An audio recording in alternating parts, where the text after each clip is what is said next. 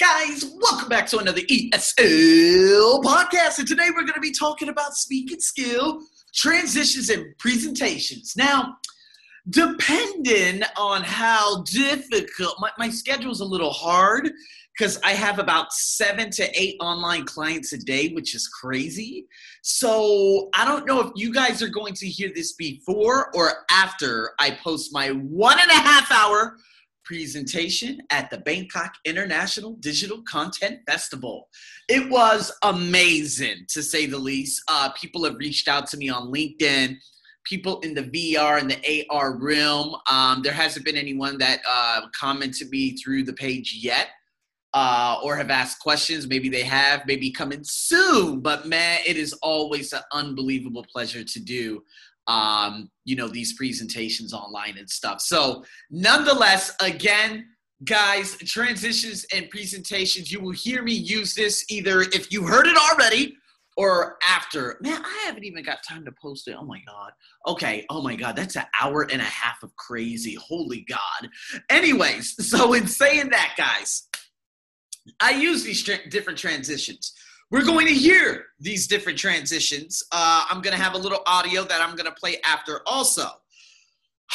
So, guys, to help the audience follow your ideas and ensure that you stay on track with your plan by using transitions between main points. I had about 8 to 9 slides. I had my opening story. I talked about a lot of different things in the midst of all this COVID. There is ample opportunity, especially for those who are in VR and AR right now. And I gave them an internal preview, right? Gave them some little short stories behind that. Then I went into it. And I said, okay, moving on to the next slide. All right, so here we go. We're going to be talking a little bit about, because I'm just myself. All right. And I love it because after the presentation, this guy, oh my God, his name was Pat. His English is so good. He's such a clown. He's so funny. Thai guy. He was like, man, Arsenio, your presentation was the bomb. I said, dude, I haven't heard anyone say the bomb in about 25 years. All right. So the bomb means it was amazing. But no one says that anymore. That's like 1990s lingo. So I cracked up, and luckily I had another doctor there. He asked me a fantastic question at the very end. So guys, make sure you tune into it. Listen to my intonation. Listen to my storytelling. Listen to everything. So let's get back into this little short snippet I had written. As you move from one visual to another, transitions, linking the sections help the listeners engage and also anticipate the upcoming material.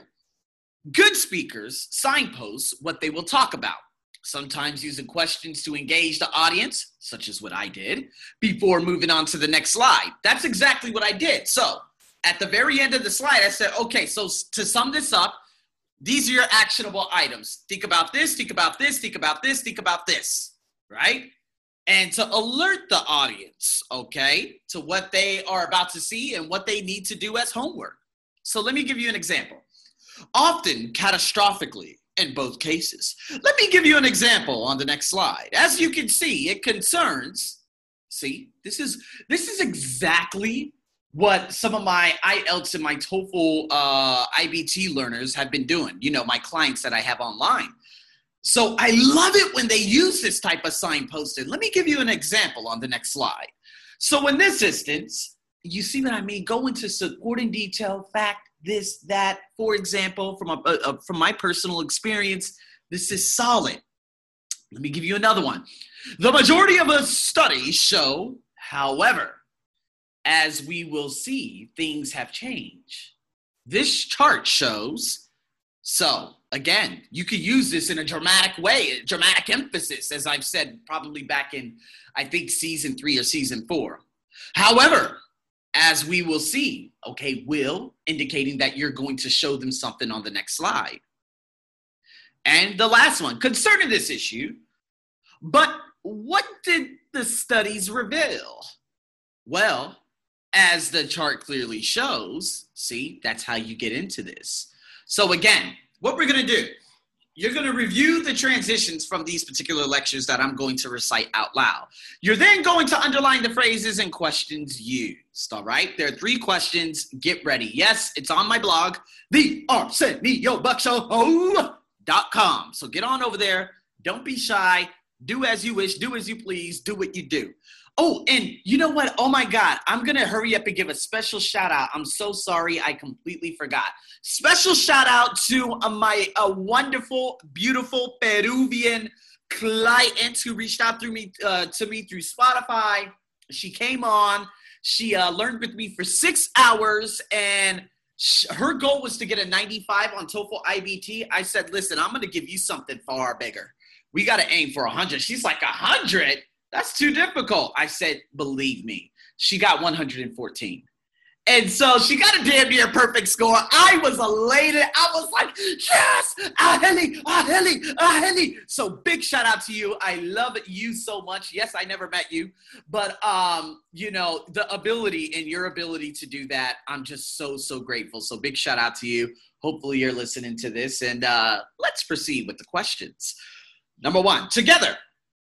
These 3 are thought to be the culprits in the damage done to our ecosystems, comma. So, just how serious is the problem? Okay, that's easy, right? That's the question. Well, this next slide has some alarming figures. Speaking of next slide, speaking of alarming figures, speaking of serious problems, have you guys realized what's happening in California again for the 7,000th year running? Wildfires. How come they I'm so sick of excuses. They have opportunities every single year to install some sort of infiltrate. Apparently the rising sea waters are happening. So how about we get some of that water and put it into the brush fire? Oh my God. Again, climate destruction based on stupidity of not even making things better.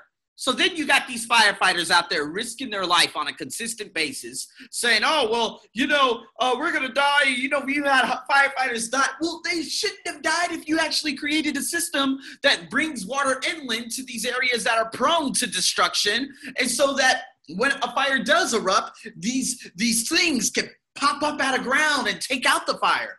I'm just done with excuses. I'm so done. How come Japan never has problems? I don't want to hear, oh, well, they're north of I don't care.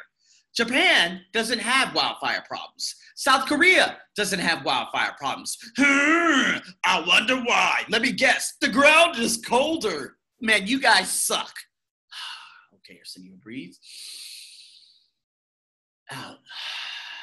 Okay, we're good. Number 2, coastal communities that depend on fish are affected, as is the balance of ocean life, often catastrophically in both cases.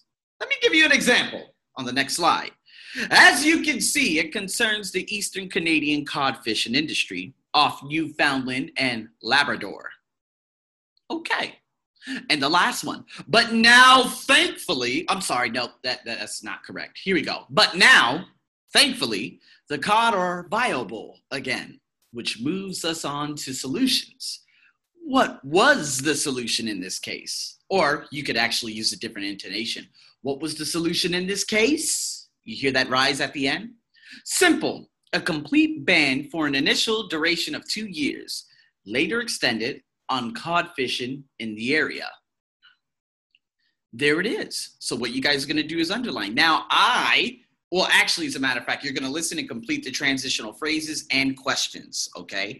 And again, mark the most effective place to change to the next visual, okay?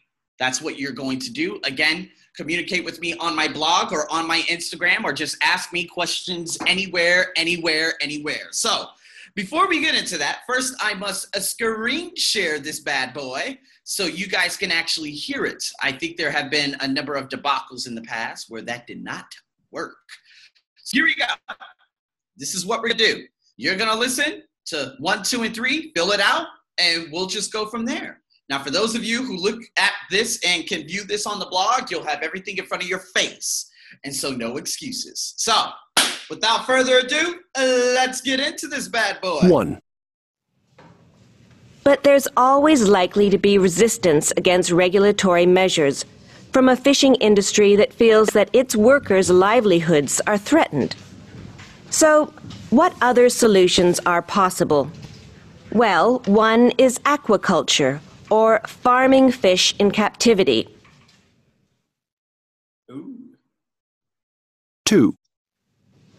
Therefore, though a great initiative, it is unlikely to solve the problem in the long term. So, that's enough input on overfishing for now. Let's turn to the phenomenon known as coral bleaching. 3. One hypothesis is that the sunscreen may harm the reefs just as much as increased temperature. So now to go back to the original question, as marine ecological engineers, how can we address this situation? All right, so guys, in saying that, that's exactly what you're going to do. You're going to do the note taken again on thearseniobuckshow.com. It should not be too difficult. And in saying that, guys, I just want to say thank you for tuning in to another ESL podcast. We have pronunciation coming up in the next podcast. We're going to top this bad boy off, and we're going to be moving on to the final phase of season 5. That's right. Guys, this is going to be switching to a very businessy podcast, which might be beneficial for a lot of you out there. Let's just see how everyone receives the information. But again, season 5 is at its wrap. Now, I might be bringing Harvard Business Review articles and other things into this. Guys, this is going to be very good because, again, I know a lot of people are like, I'm not into business. But again, in a world where entrepreneurship has emerged as the front runner, this is very, very important stuff. So, guys, stay tuned for more. Thanks so much for tuning in. I'm your host, as always. Over and out.